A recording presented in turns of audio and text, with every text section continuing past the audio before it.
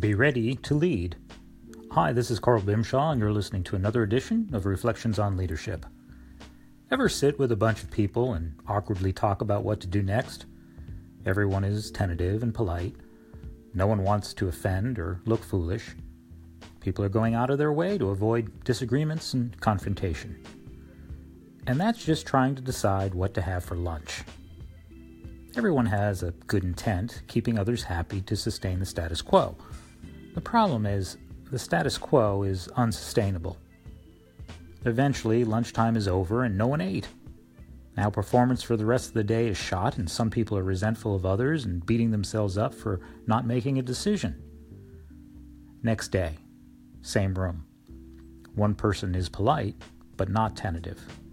They don't think about acting foolish or offending people, not because they're careless, but because their concern for such things matches the level of the decision being made.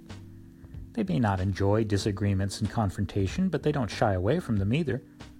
They know navigating differences is how to achieve preferences. This person declares a lunch spot and then acts. Some, likely most, will follow. Some will not, for a myriad of legitimate reasons. That doesn't prevent anyone from eating. Leaders lead, no matter the circumstance. Given the opportunity, they take it. They adjust to the results. In matters bigger or smaller than lunch, don't sit around. Be ready to lead.